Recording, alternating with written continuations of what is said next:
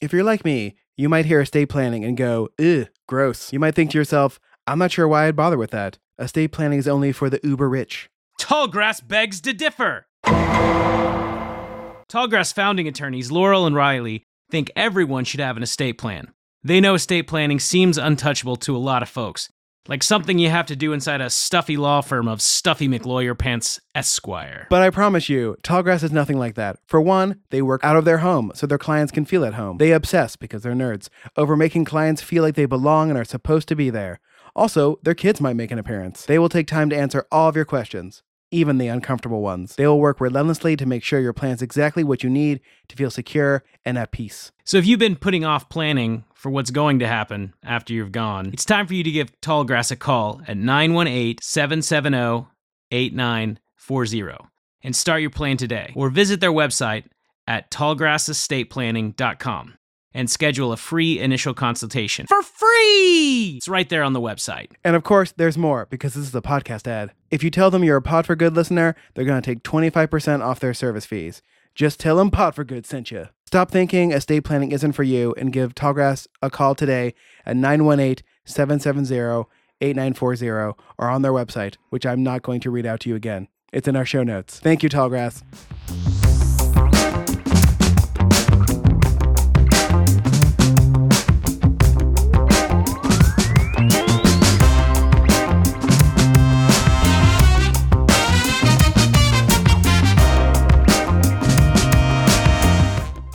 Welcome to another episode of Pod for Good, a podcast where we learn from those doing good in Tulsa, why they care, what we can do, and most importantly, what you can do. Pod for Good is produced and edited by Rant 9 Productions, which is me. So if you like how we sound and are thinking about starting a podcast, please reach out to me. I am very easy to find. Pod for Good can be found anywhere you get your podcasts. And please, if you enjoy Chris and I's little shtick, please subscribe anywhere you get your podcasts. I am, today, tomorrow, and always, Chief Philanthropod and Class Clown for Justice, 1 gazillion, Jesse Ulrich. And I am your Vice Admiral Philanthropod and Alpha and Omega Class Clown for Justice, Chris Miller. And today, our interview is with Dan Deevey, the founder and executive director of Gays in Space. We talked to Dan about Gays in Space, the importance of seeing ourselves in sci-fi, and how the meaning of progress has shifted over time. Enjoy.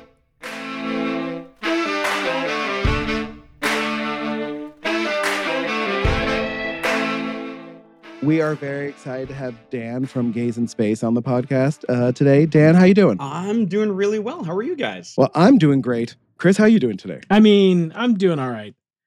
I'm going to be sniffling a lot for our listeners. I had sinus surgery last week, and so had basically 2 giant straws and 2 tampons pulled out of my nose earlier today. So I'm feeling a lot better than I was when those were in my nose. That's for sure. Dan, tell us about the amazing organization that is Gays in Space. Absolutely. First of all, thank you for having me on. When I got your email, I thought this is fantastic, because your email said, we want to have people on the show who are doing social good. And you said, and that's definitely what Gays in Space is doing. And to hear that, whenever I hear that, it's such it gives me such a boost, because especially, during the 2 years with the pandemic, so much of what I do is sitting at my computer, and there's no back and forth. And sometimes you feel like you're doing all this work and you wonder, does anyone care? Am I really making a difference, or am I just talking to hear myself talk? So when I got your email, I just thought that was really nice of you to say. And I thought, of course, I have to come on, do this podcast, and and thank you for that. So Gays in Space started in August of 2016. And it's interesting. I created it because I had been working on a documentary asking the question, why are there no gay people in Star Trek? Every other minority group has been represented in Star Trek, showing us that they make it into the future. They're still there. They're respected. They are equals. But the gay community is the only group that wasn't a part of that. So I started interviewing a bunch of the Star Trek actors and just asked the question to see, well, what do they think? And I was getting some really good stuff. And then in 2016, Star Trek Beyond came out. Suddenly, Sulu was gay with a husband and a daughter, and my doc was out the window. So I thought, okay, all right, Dan, bigger picture. It's okay. This is much more important. So I decided, you know what? I'm going to throw a party to celebrate this fact, because I found it very strange that this happened. Over 50 years, we've been waiting to see this, even though on screen it was 3 seconds. I mean, if you blinked, you missed it. But it's something that I know I've personally waited for. I've been a Star Trek fan since I was like 7 or 8. And, I've waited for this. And I thought, what? No fanfare? No parties? Nobody is commemorating this like historic thing. So I was going to be at Star Trek Las Vegas that year, covering it as a member of the press. So I thought, you know what? I'm going to throw a party just to commemorate this. It may be me and 3 other friends, raising a toast to the moment, but that's fine. I have to do something. And it ended up being like a really big success. It turned out that a lot of people cared as much as I did. I had asked Nana Visitor, who plays Major Kira on Deep Space Nine, if she would come to the party. And she said to me, she was like, Dan, I can come, but I can probably only stay for like 20 minutes. And I said, that's amazing. Like, just having you there will mean so much to us. She stayed for 3.5 hours. And like had to put her in a car, send her back to the hotel because she had photo ops at like 9 a.m.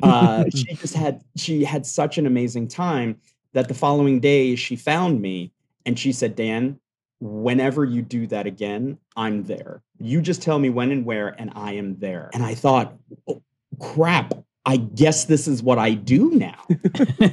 Because if Nana Visitor says she's going to come to a party I'm going to plan, if I plan these parties, you bet your ass I'm going to start planning these parties. And so it really just snowballed. And we're here now. It's been going on 6 years now. We've done, well over 100 events, 150 or so, all across the country. We've been on Star Trek The Cruise. We've done a bunch of conventions. During the pandemic, we adapted and started doing virtual celebrations before the big guys did. Not that I'm saying, of course, everybody was going to get to that eventually, but we were one of the first to do that. And we did a ton of those.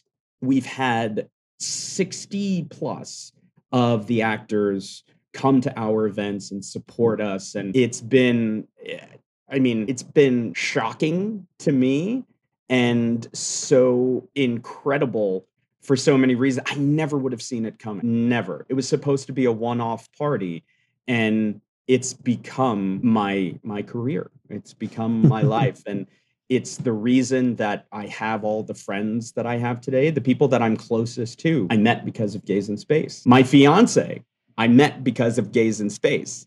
Like, this organization has done so much, and we're not the first. There were 2 other gay couples who met at a Gays in Space party and got married.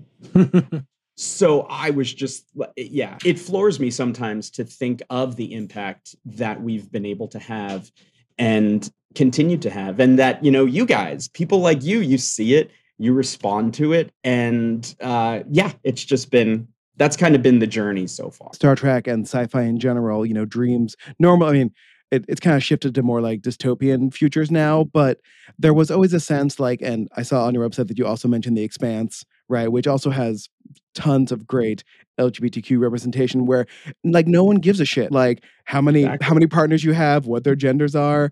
It's, and the newer Star Treks have certainly, I think, embraced that more than obviously the shows made in the 90s when, a woman kissing a woman was a big deal in one episode. Yeah. So, yeah. I mean, so in those 6 years, what have you seen as far as like sci-fi in general? And it's, discussing the probable future of all these sorts of issues. It's interesting. That episode you mentioned where it was the first same-sex kiss on Star Trek, that was on Deep Space Nine. And there was the second same-sex kiss was also Deep Space Nine. between two different characters. You've got it right there. Nice. Very nice. Both Nana and Terry Farrell, Terry Farrell played Dax. She was in the first Same-Sex Kiss. And they tell the story of the day they walked on to film it. The set was packed with people.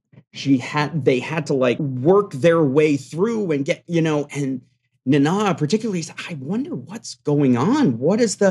And they were all there to witness the girl-on-girl kiss, which really blew my mind when I heard that, because yes, it was the late 90s, but there was internet. There was plenty of porn available. If you wanted to see two ladies kiss, you could find a lot of places. But the fact that it was on Star Trek, people, and these are professionals in the entertainment industry, like losing their shit over the fact that two women were kissing. And the actors thought, what is the big deal? It's insane that this is such a big deal. So going from that to where we are today with Star Trek Discovery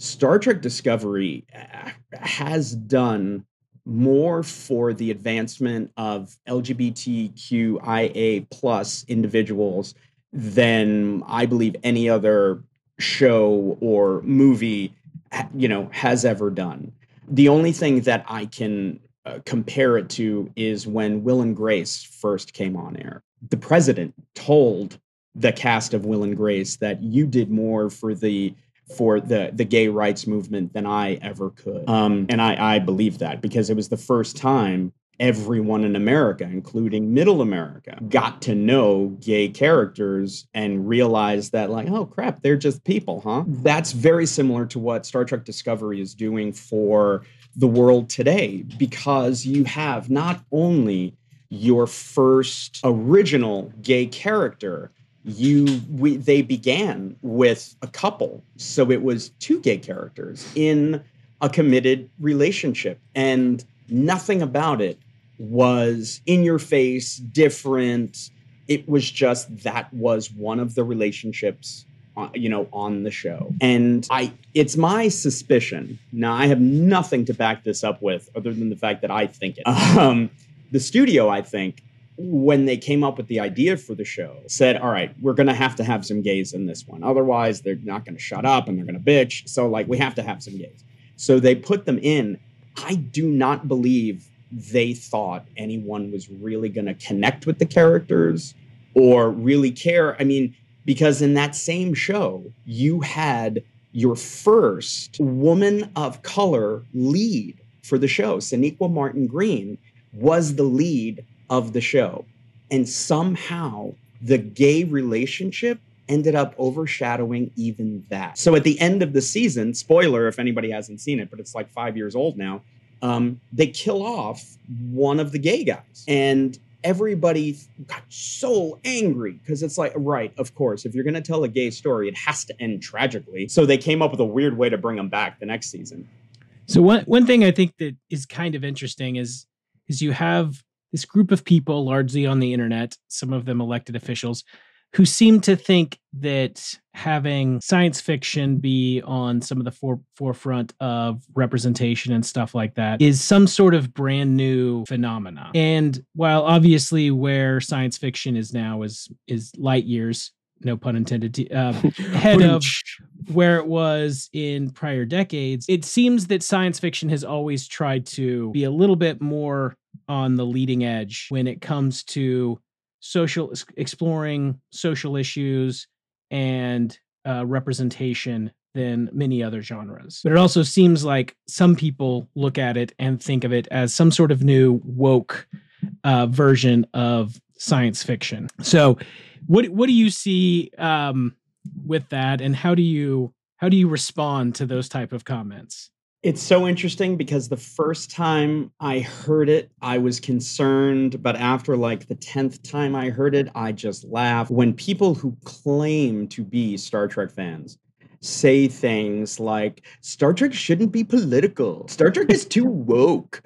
And it's just like, have you ever seen the show? Yeah. Like, that's why Star Trek has endured for more than half a century. You know, the original series, the guy half black, half white, The studio execs didn't get it. And apparently these people also didn't get it. But it was an incredibly powerful statement about race relations in this country.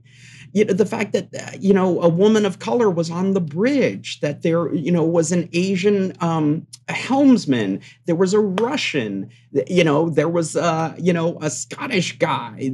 It was such a collection of all different types of humanity. And no one was seen as inferior. No one was judged based on how they looked or what their background was. So that's what Star Trek does. And anyone who thinks that's a new thing needs to go back and maybe try to find a smarter friend to sit down and watch it with you so that they can point out to you the moments where it is pushing the boundaries. It is pushing, Whoopi Goldberg tells the story where if Nichelle Nichols had not been Uhura on Star Trek, she never would have become Whoopi Goldberg. She saw her on television, and it was the first time she saw a true, genuine, respectful representation of someone who looked like her, and a respected, brilliant officer on a starship. And she said from that moment on, she knew she could do anything. Without that inspiration, she said, I wouldn't be who I am. And that's what makes the inclusion of gay characters so incredibly important. A lot of people don't realize, many people don't realize, particularly if you're, a cisgendered white person, because and you wouldn't necessarily expect someone to, because it's not your experience. You have always seen yourselves represented in media. But for those of us who haven't seen ourselves, it's a very disheartening experience to know that your favorite pieces of entertainment, like for me, growing up loving Star Trek, not only loving it, I have lived my life by the Roddenberry philosophy. And to realize that all that time I spent loving something that was telling me that I didn't exist was, how do you come to terms with that? It's a very bizarre place to be. So the fact that trans kids, non-binary kids, everyone under the umbrella, the fact that not only do they see characters on screen like themselves, they're being played by actors who are also like them. And it really cannot be overestimated how much that means, particularly to kids. Adults, it means a lot to us too, but for kids growing up and being able to see that, I'm telling you, we are going to end up with some absolutely amazing scientists and astronauts and physicists and all sorts of incredible professions like that because of the influence that Star Trek has had, letting kids know, yeah, you can do this. You can absolutely do this. You can be whatever you want to be. I feel like the people who accuse Star Trek of being woke now and not realizing what Star Trek actually is are the same people who root for the Empire in Star Wars, right? There's that branch of people. What's wrong with you? They're trying to keep law and order. I'm like, yeah, but are they? Come on. There's so many things that you brought up that I want to talk about. I'm trying to figure out which one is the most interesting to move to next. But I always think it's fascinating. How do you convince somebody, or does it even matter to, that representation is important to somebody who has always been represented? How do you make that point feel real? It's something that has come up a lot, not just in other interviews we've done, not even just in entertainment, while that's important, but we had a doctor on who would go to the schools that he grew up in so that people that looked like him could see a doctor, because most of the doctors that those kids would see would be white. So, he talked to us about how important it was to those kids to see there's somebody who came where I came from, looks like I look, and was successful. But to somebody like me, who, like you said, has always been represented. How do you make them realize how important it is? That's a really, really interesting question, and a great important question to ask. I feel like you guys are better qualified to answer that than I am, because just because growing up you saw yourselves reflected in, the majority and all of that stuff does not mean that you didn't feel like an outsider in some respect. I don't believe anyone, regardless of your circumstance, where you were born, what family you were born into, I don't think there's a single person who has not felt completely alone, alienated, and other at some point in their lives. You could be in a school, in a classroom full of nothing but whiter than white bread privileged children, and I guarantee there will be those among them that are picked on for whatever the reason is. So I think it's kind of up to you guys to remember back to whatever that was for you and see if there is kind of a correlation. And I'm curious, what do you guys think? I mean, both Jesse and I had kind of the same experience. We grew up in a suburb that was mostly white, largely evangelical Protestant, and I was raised Catholic. Jesse's Jewish, and so it wasn't unusual for us to both be told we were going to hell, and we were sacrificing babies and whatnot, etc. So it's the type of thing where, on a small level, I think that we can understand a little bit. But even in that, one of the things that Jesse and I have learned is that as any type of, I don't even want to use the word oppression, but any type of othering that we felt, we also know at the same time that it is nowhere near what others experience, right? That a lot of the other things about us insulate. The fact that we are white men, it insulates us from any of the other othering that we might feel. So yeah, we both growing up at times felt like outsiders, felt like the weird kids. We both have had weight trouble our entire lives. So we felt moments of that. But, we could also escape into fantasy and sci-fi, and we could see, a nerdy fat kid who is an outsider that then becomes a hero.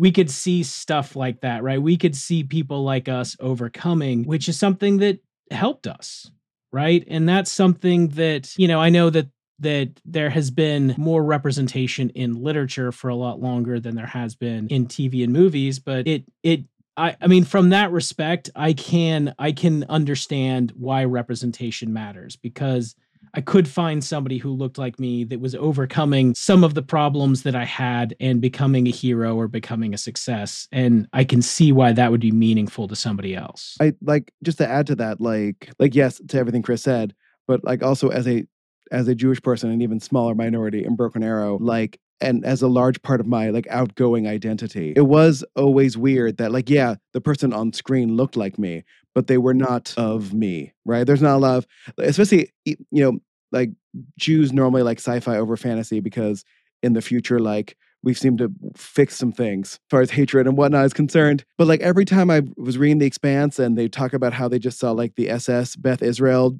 go by, I'm like, I would always cheer. Like it made me happy. It's like, hey, Jews in the future, right? And Star Trek. Jesse, there's representation in fantasy. Just look at Harry Potter and the things, and the goblins. Yeah.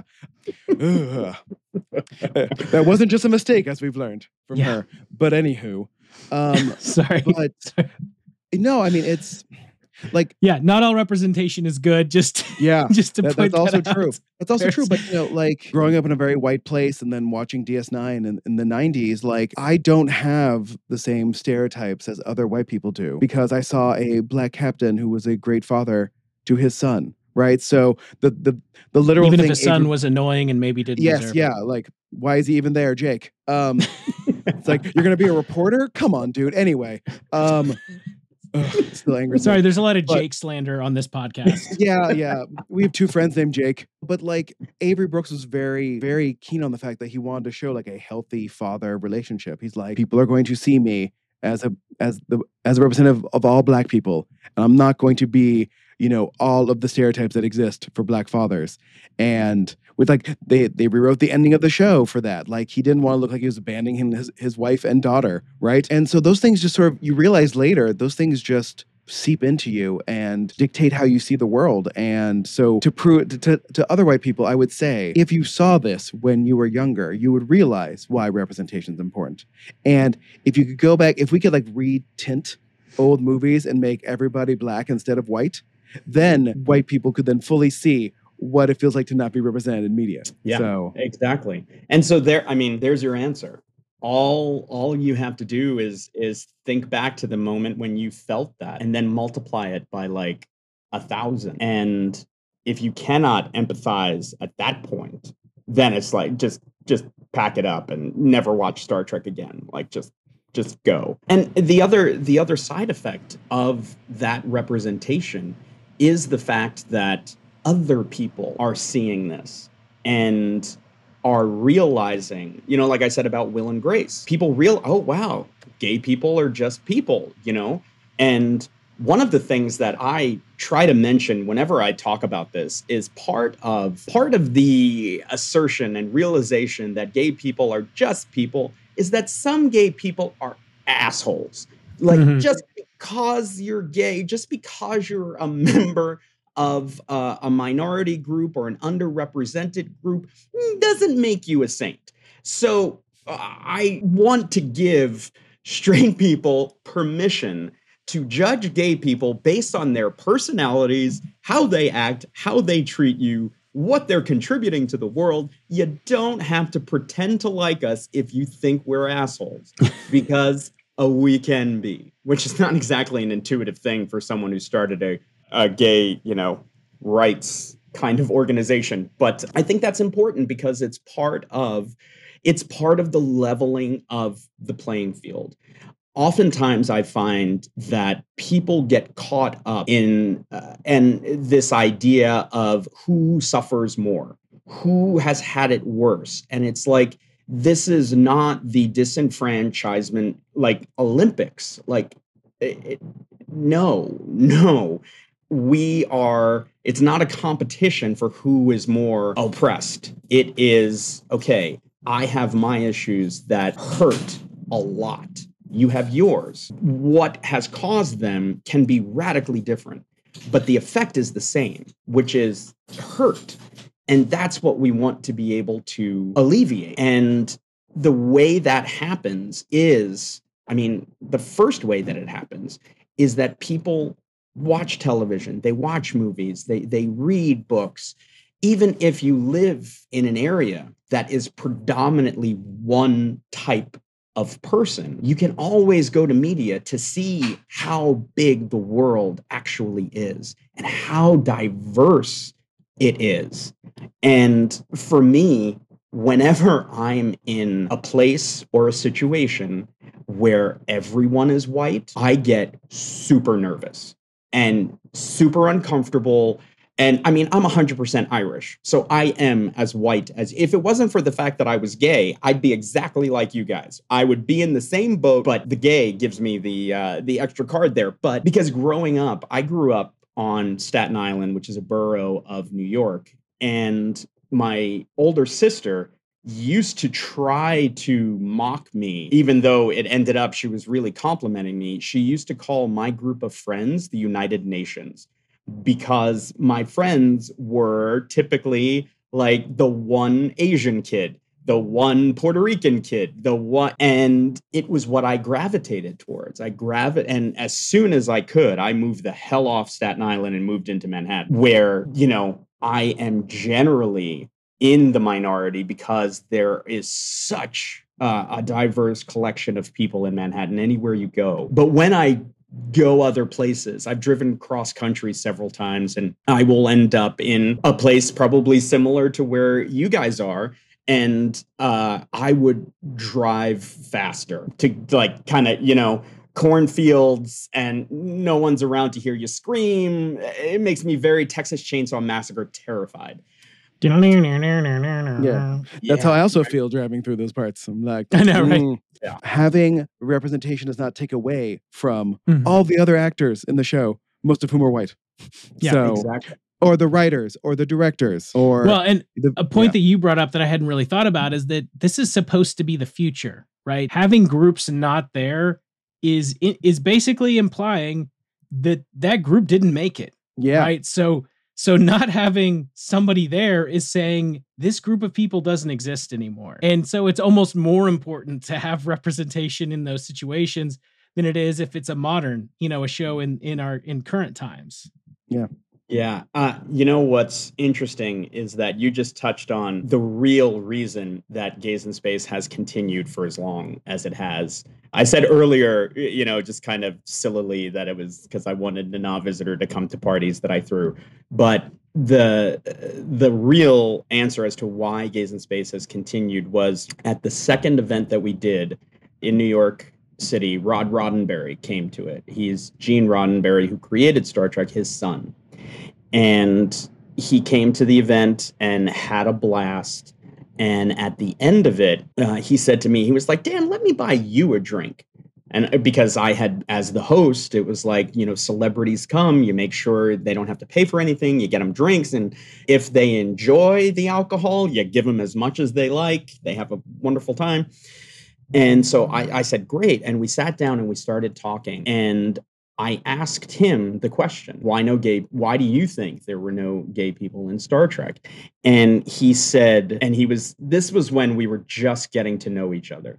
So he was very cautious about this. He said, I've heard certain people say, not me, this is not my opinion, I'm not saying this, but over the years, certain people who are not me, I'm telling you, Dan, it's not me. It's like, okay, just say it. Certain people over the years, when asked that question, theorized that the reason there are no gay people in Star Trek is because it's been cured by then. Yeah. And you feel that? You feel that like pit that you feel in your stomach right now, having heard that? That's exactly how it hit me that first time. And the more that I thought about it, the more terrifying it became, because if you assume that, if you were to assume that their initial supposition that being gay is something wrong, is something that is not supposed to be, if you believe that, then it is a completely plausible explanation as to why you've never seen a gay person on Star Trek. And the fact that Trek did anything that could be construed to have that message attached to it was terrifying to me. I mean, they drew the analogy. They were like, well, come on, nobody's got cancer anymore either. Just like, so it was that moment, honestly, when I said, okay, this needs to continue, because people can't think that. I will not allow it. I will not permit it. It will not pass. That anyone would ever think that again. So at that point, I said, you know what? Not only is this what I do from now on, this is what I was meant to do my whole life. I mean, I spent 20 years as an entertainment journalist, and that was fine. But this is what I was meant to do. And yeah, it all started with that heart-wrenching kick in the nuts statement that just continue. Every time I say it, I feel it in the pit of my stomach. So yeah, to bring everything down to a serious note. Sorry about that. What is viewed as progress at a certain time changes. Like, so what was progress in the 60s is not what we consider progress now, right? So even if some original Star Trek writers or Gene Roddenberry himself thought we could cure gayness, like, that doesn't take away from like the fact that The Next Generation had an episode where they ran to people who had no gender. There was a genderless society, right? And that that had a big effect on me. I'm like, it never occurred to me before I saw that episode that like gender couldn't exist, or that it was a spectrum where there was a sort of a neutral zone, as it were. And like the progress of, again, like Next Generation, very white, right? Except for Worf and Geordi, right? Yeah. Who are not in charge. The progress of Star Trek itself changes and improves over time. Like there was Discovery has a trans actor playing a gay character, right? And a non-binary actor playing a non-binary character. Which, when you were first talking about Gays on Discovery, that's who I thought you were talking about. I totally, literally had forgotten about the original gay couple of Discovery. Is it? Oh my God! Isn't that great? Yes. I love the fact that there are times when we're discussing the issues of our community, and it's like the white, just plain old regular gay dude. We're like, you and I, we're basically on the same level now. Like as far as immediate social issues that need to be addressed, that there is no way around. I mean, the level of violence being committed against the trans community, particularly the trans community of color, is horrific, is absolutely horrific. And that is an issue that needs to be addressed immediately. The fact that someone may look at me funny when I walk through an airport in Texas wearing my big, proud Gays in Space, Live Long and Be Fabulous t-shirt is not what should be at the top of the agenda. Yes, it sucks that still happens. Although between us, I love doing that.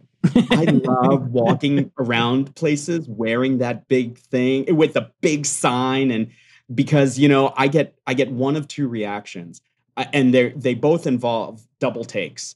And the double take happens, and it either results in a smile or a sneer, a smile with a little chuckle. And because again, like you wouldn't necessarily, I'm walking through an airport, you wouldn't necessarily pick me out and be like, oh, there's one of them gays. So, and when I talk, I'm not what a lot of people expect a stereotypical gay guy to sound like. So the fact that I'm there, just being myself, but I am labeling myself like Soup's gay. The people that it throws for a loop deserve to be thrown for a loop. Yeah. And the ones who get a chuckle out of it or a smile are that I love when that happens. But I mean, Jesse, you're wearing that very shirt right now. I wear it all around town. I love it. Can you wear it in Oklahoma?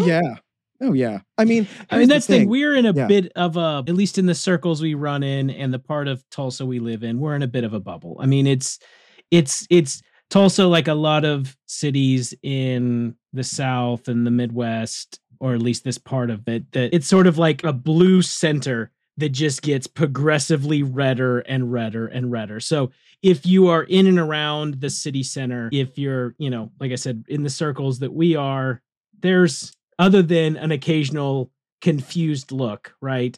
We're not going to get a lot of pushback for it. But yeah, there are certainly places that if we drove 10 to 15 minutes further, we might get a little bit more than just a confused look. That's the thing, like representation and time have made, especially, I'd say gay men, especially less scary to someone who doesn't know a gay man.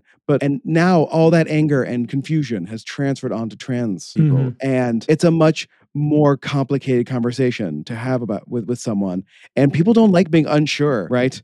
And I've noticed that like people will instantly turn to anger when they feel like they're wrong and don't know why they're wrong. And they'll just dig in on that instead of like, working it out for themselves. And we're about to have a lot of abortion discussions in this country, and that's gonna hear a lot of dudes talking about women's bodies in ways that proves they have no idea how they work or what's happening. Right. Yeah, and the fear of your own ignorance is something that is going to hold people back their entire lives. Anyone who's listening now who doesn't know what it means to be gay, who doesn't understand what is a trans person, what's the difference between gender identity and sexuality? If you are too afraid to learn what the answers are to the questions that you very rightly and justly have, if it's not your experience, then there is no reason in the world why you would know these details. I mean, it has only been within the last maybe 3 years or so, and because of Gays in Space, that I have started to learn about the trans community and the non-binary community and, all the other parts of this community that are not just plain old regular gay guys. And the way that I've done that, I've asked questions. I've admitted, look, I don't know the answer to this, but I want to. I want to understand. I don't want to be ignorant in this circumstance.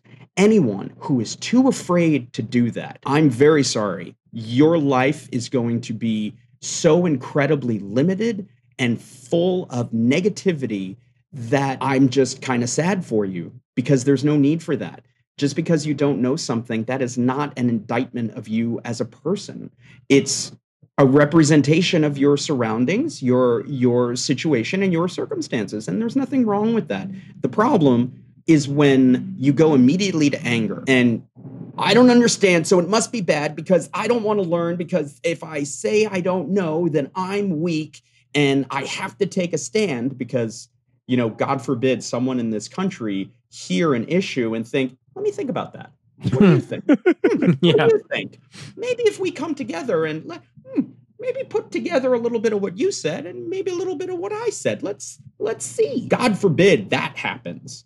Yeah. God, the whole flip-flopping thing. Do you guys remember during if it was really... It was John Kerry. It was John Kerry, right? yeah. John Kerry, yeah. And he got swift-boated.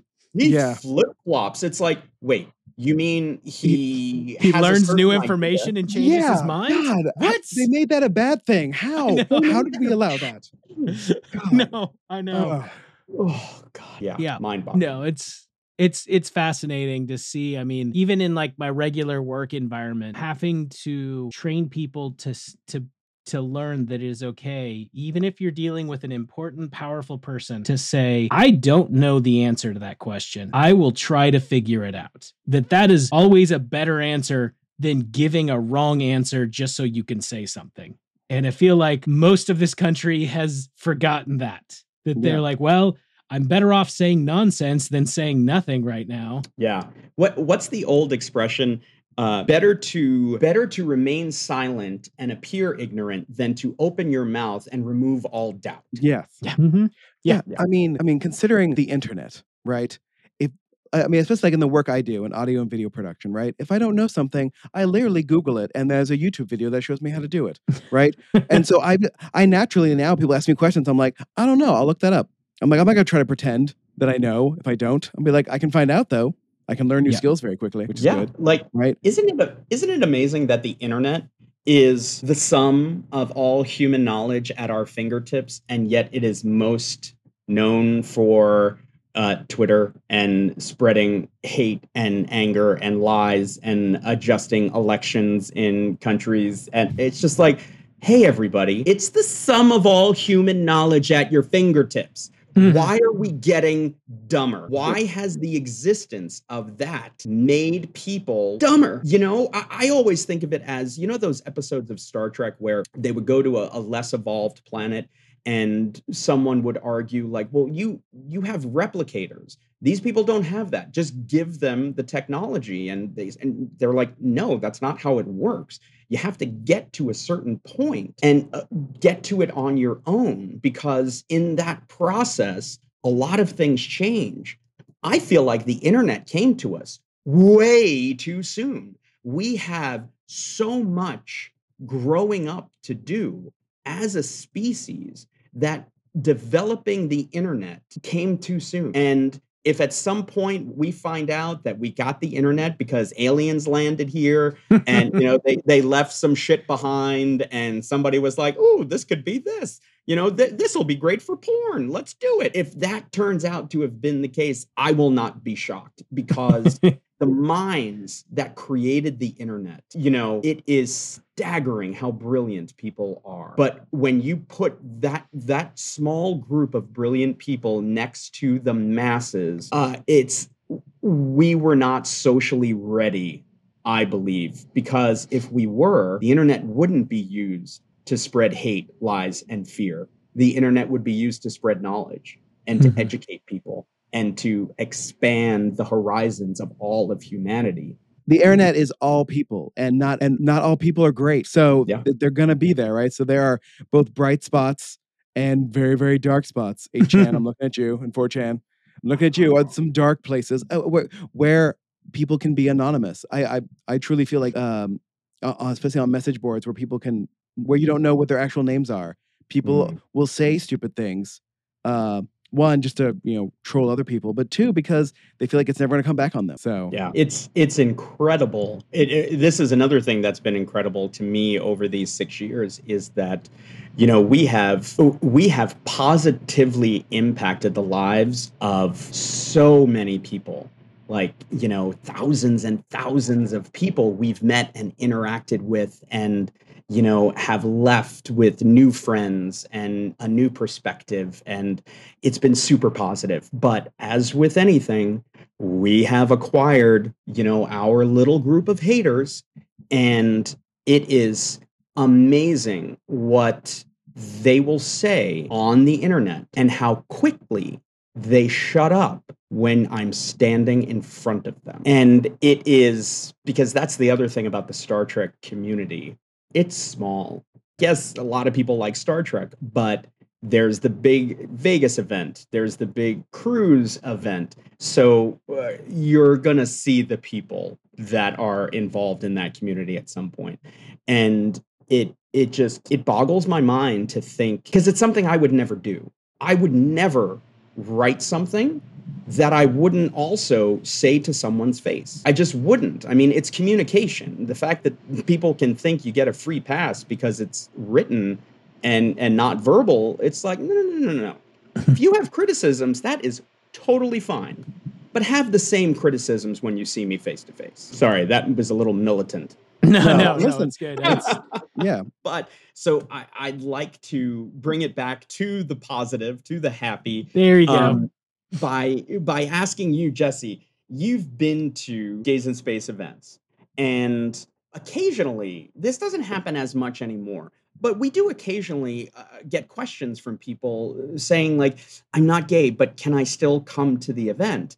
And we're like, of course. Oh my God. Yes, please. That's why we do these. And we've been so fortunate because generally our audience is split down the middle between, it's like 50% gay, 50% non-gay, and people get together and have a great time. As a straight guy coming to Gaze in Space events, I wonder if you could kind of describe to people who are listening now what the experience is like and what they would experience if they were to come to one. I went to your boozy bingo, right?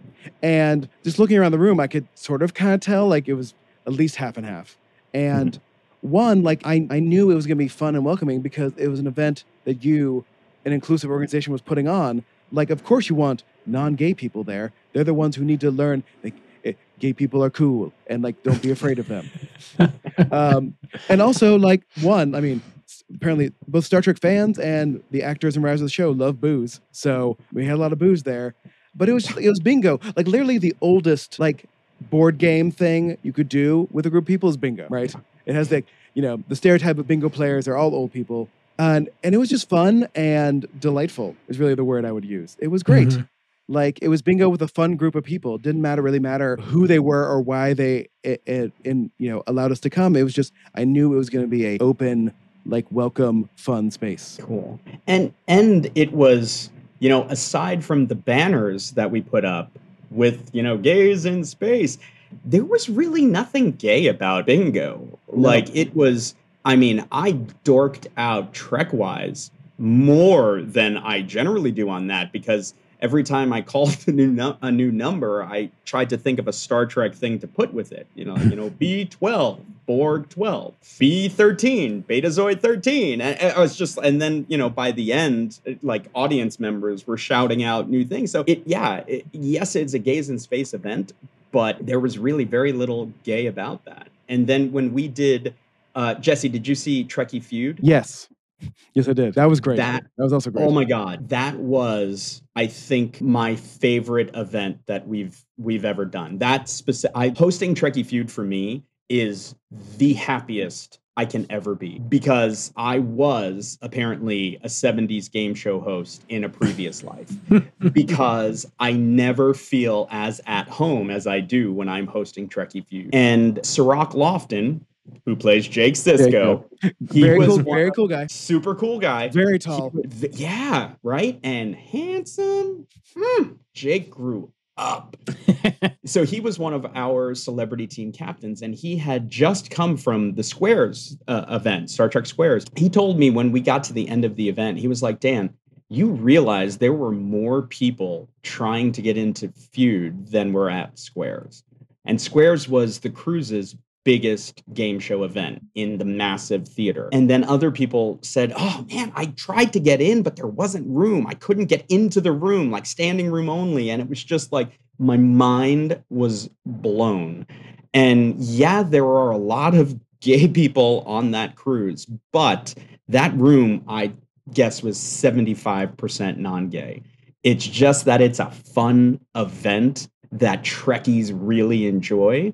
So people show up for it, and, you know, sexuality, gender is all, it's just not important. Is that where Jake lost because he couldn't remember the name of his DS9 mother? Yes. Yeah. Yes. Okay, yeah. That was hilarious. Oh my God. That was so good. Oh, yeah. Her name's Jennifer, by the way, Sirach. I was definitely in that room. Yeah, it was crowded in there. And, you know, like, I mean, it's a cruise. So like, even as cool as the idea of a Star Trek cruise is, like, the side events were much more fun. And most of those events were yours, and they were great, because if we can stereotype people, I would say one stereotype, I feel like it's true, is that gay people put on great parties. Yeah.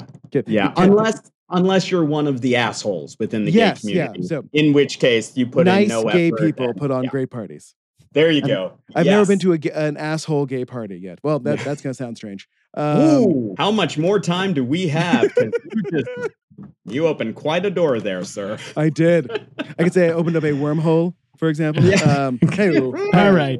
On that note, we're getting a little long here. This has been a lot of fun, but why don't you tell us what's next for Gays in Space? Absolutely. So we are doing a live Trekkie Feud in LA next week, May the 11th in West Hollywood. And we're doing a few episodes of a podcast called On the Rocks, hosted by Alexander Rodriguez. It's a great podcast, fun. Denise Crosby and I are doing it one night. Issa Briones from Picard is coming in, and a few other Star Trek actors. So we're going to be doing that in the later part of the week. And Star Trek Vegas, that's the big thing that's coming up for the first time. I've been doing it for the last 5 years, 6 years. And before that, I did it as press for like another 4 or 5. This year is the first time I've been added as an official guest on Creation's website. Nice. So I was super jazzed about that. We will be there. We'll be doing parties literally every night. We will have a booth on the floor. We'll be hosting Trekkie Feud. We're going to be doing a panel called Gays in Actual Space.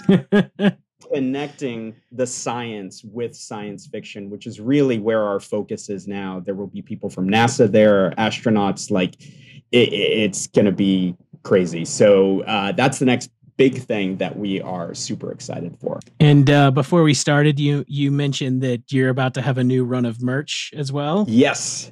So we are going to be printing more Live Long and Be Fabulous t-shirts. And last time we printed red ones, because prior to those red ones, we had done one blue, but other than that, everything was a black t-shirt. And the Gays in Space, who have been there from the beginning, were like, Dan, there are other colors, man. Can you please do something other than that? And Nathan, who is one of like our main Gays in Space, he and I did cosplay as Boimler, where we put on the purple wig and we painted our eyebrows purple. And we realized purple makes our eyes pop. So we were like, next t-shirt, gonna be purple to make our eyes pop. So yeah, that's next up. And you can find that our website is Gays in Space, 3 A's in Gays, 3 A's in Space.org. And we are on all the social medias at Gays in Space, 3 A's in gays, 3 A's in space. That's just like us putting a 4 in Pod for Good, thinking it's a brilliant marketing idea, and then realizing you have to say it every time now because. But well, excellent. I hope to see you on the next Star Trek cruise because we've decided we like that over Vegas. So I will see you in LA next year. Thank you so much for joining us, and for listeners, like at this point, we've been actually recording for 1 hour and 20 minutes. I have no idea how long this episode's actually going to be when I edit it, but just know anything I cut out was amazing. So, and check out Gays in Space, buy their merch whenever their fans come back in stock. Those fans are awesome. Like hand fans. Ooh. I should have bought them on the cruise and I didn't. And I regret it to this day. That'll be another new thing in Vegas. We have to come up with the next design because we want each event that we introduce the fans at to just be where you can get that. Like the cruise was the Wesley Crusher uniform from season 1, which Will Wheaton, by the way, loved. His wife loved it more. She basically did like a fan dance on Instagram with it because she loved it so much. That's awesome. So, yeah, definitely a new fan design for Vegas. Did she do like a fan exclusive? Yeah, Uhura Star Trek 5 fan dance? Well, there were clothes. She was wearing clothes. Yeah. Star Trek 5, not great. Anyway, Dan, thank you so much for joining us. Thank you so much. Awesome. Thank you, guys. This was fun. Thanks.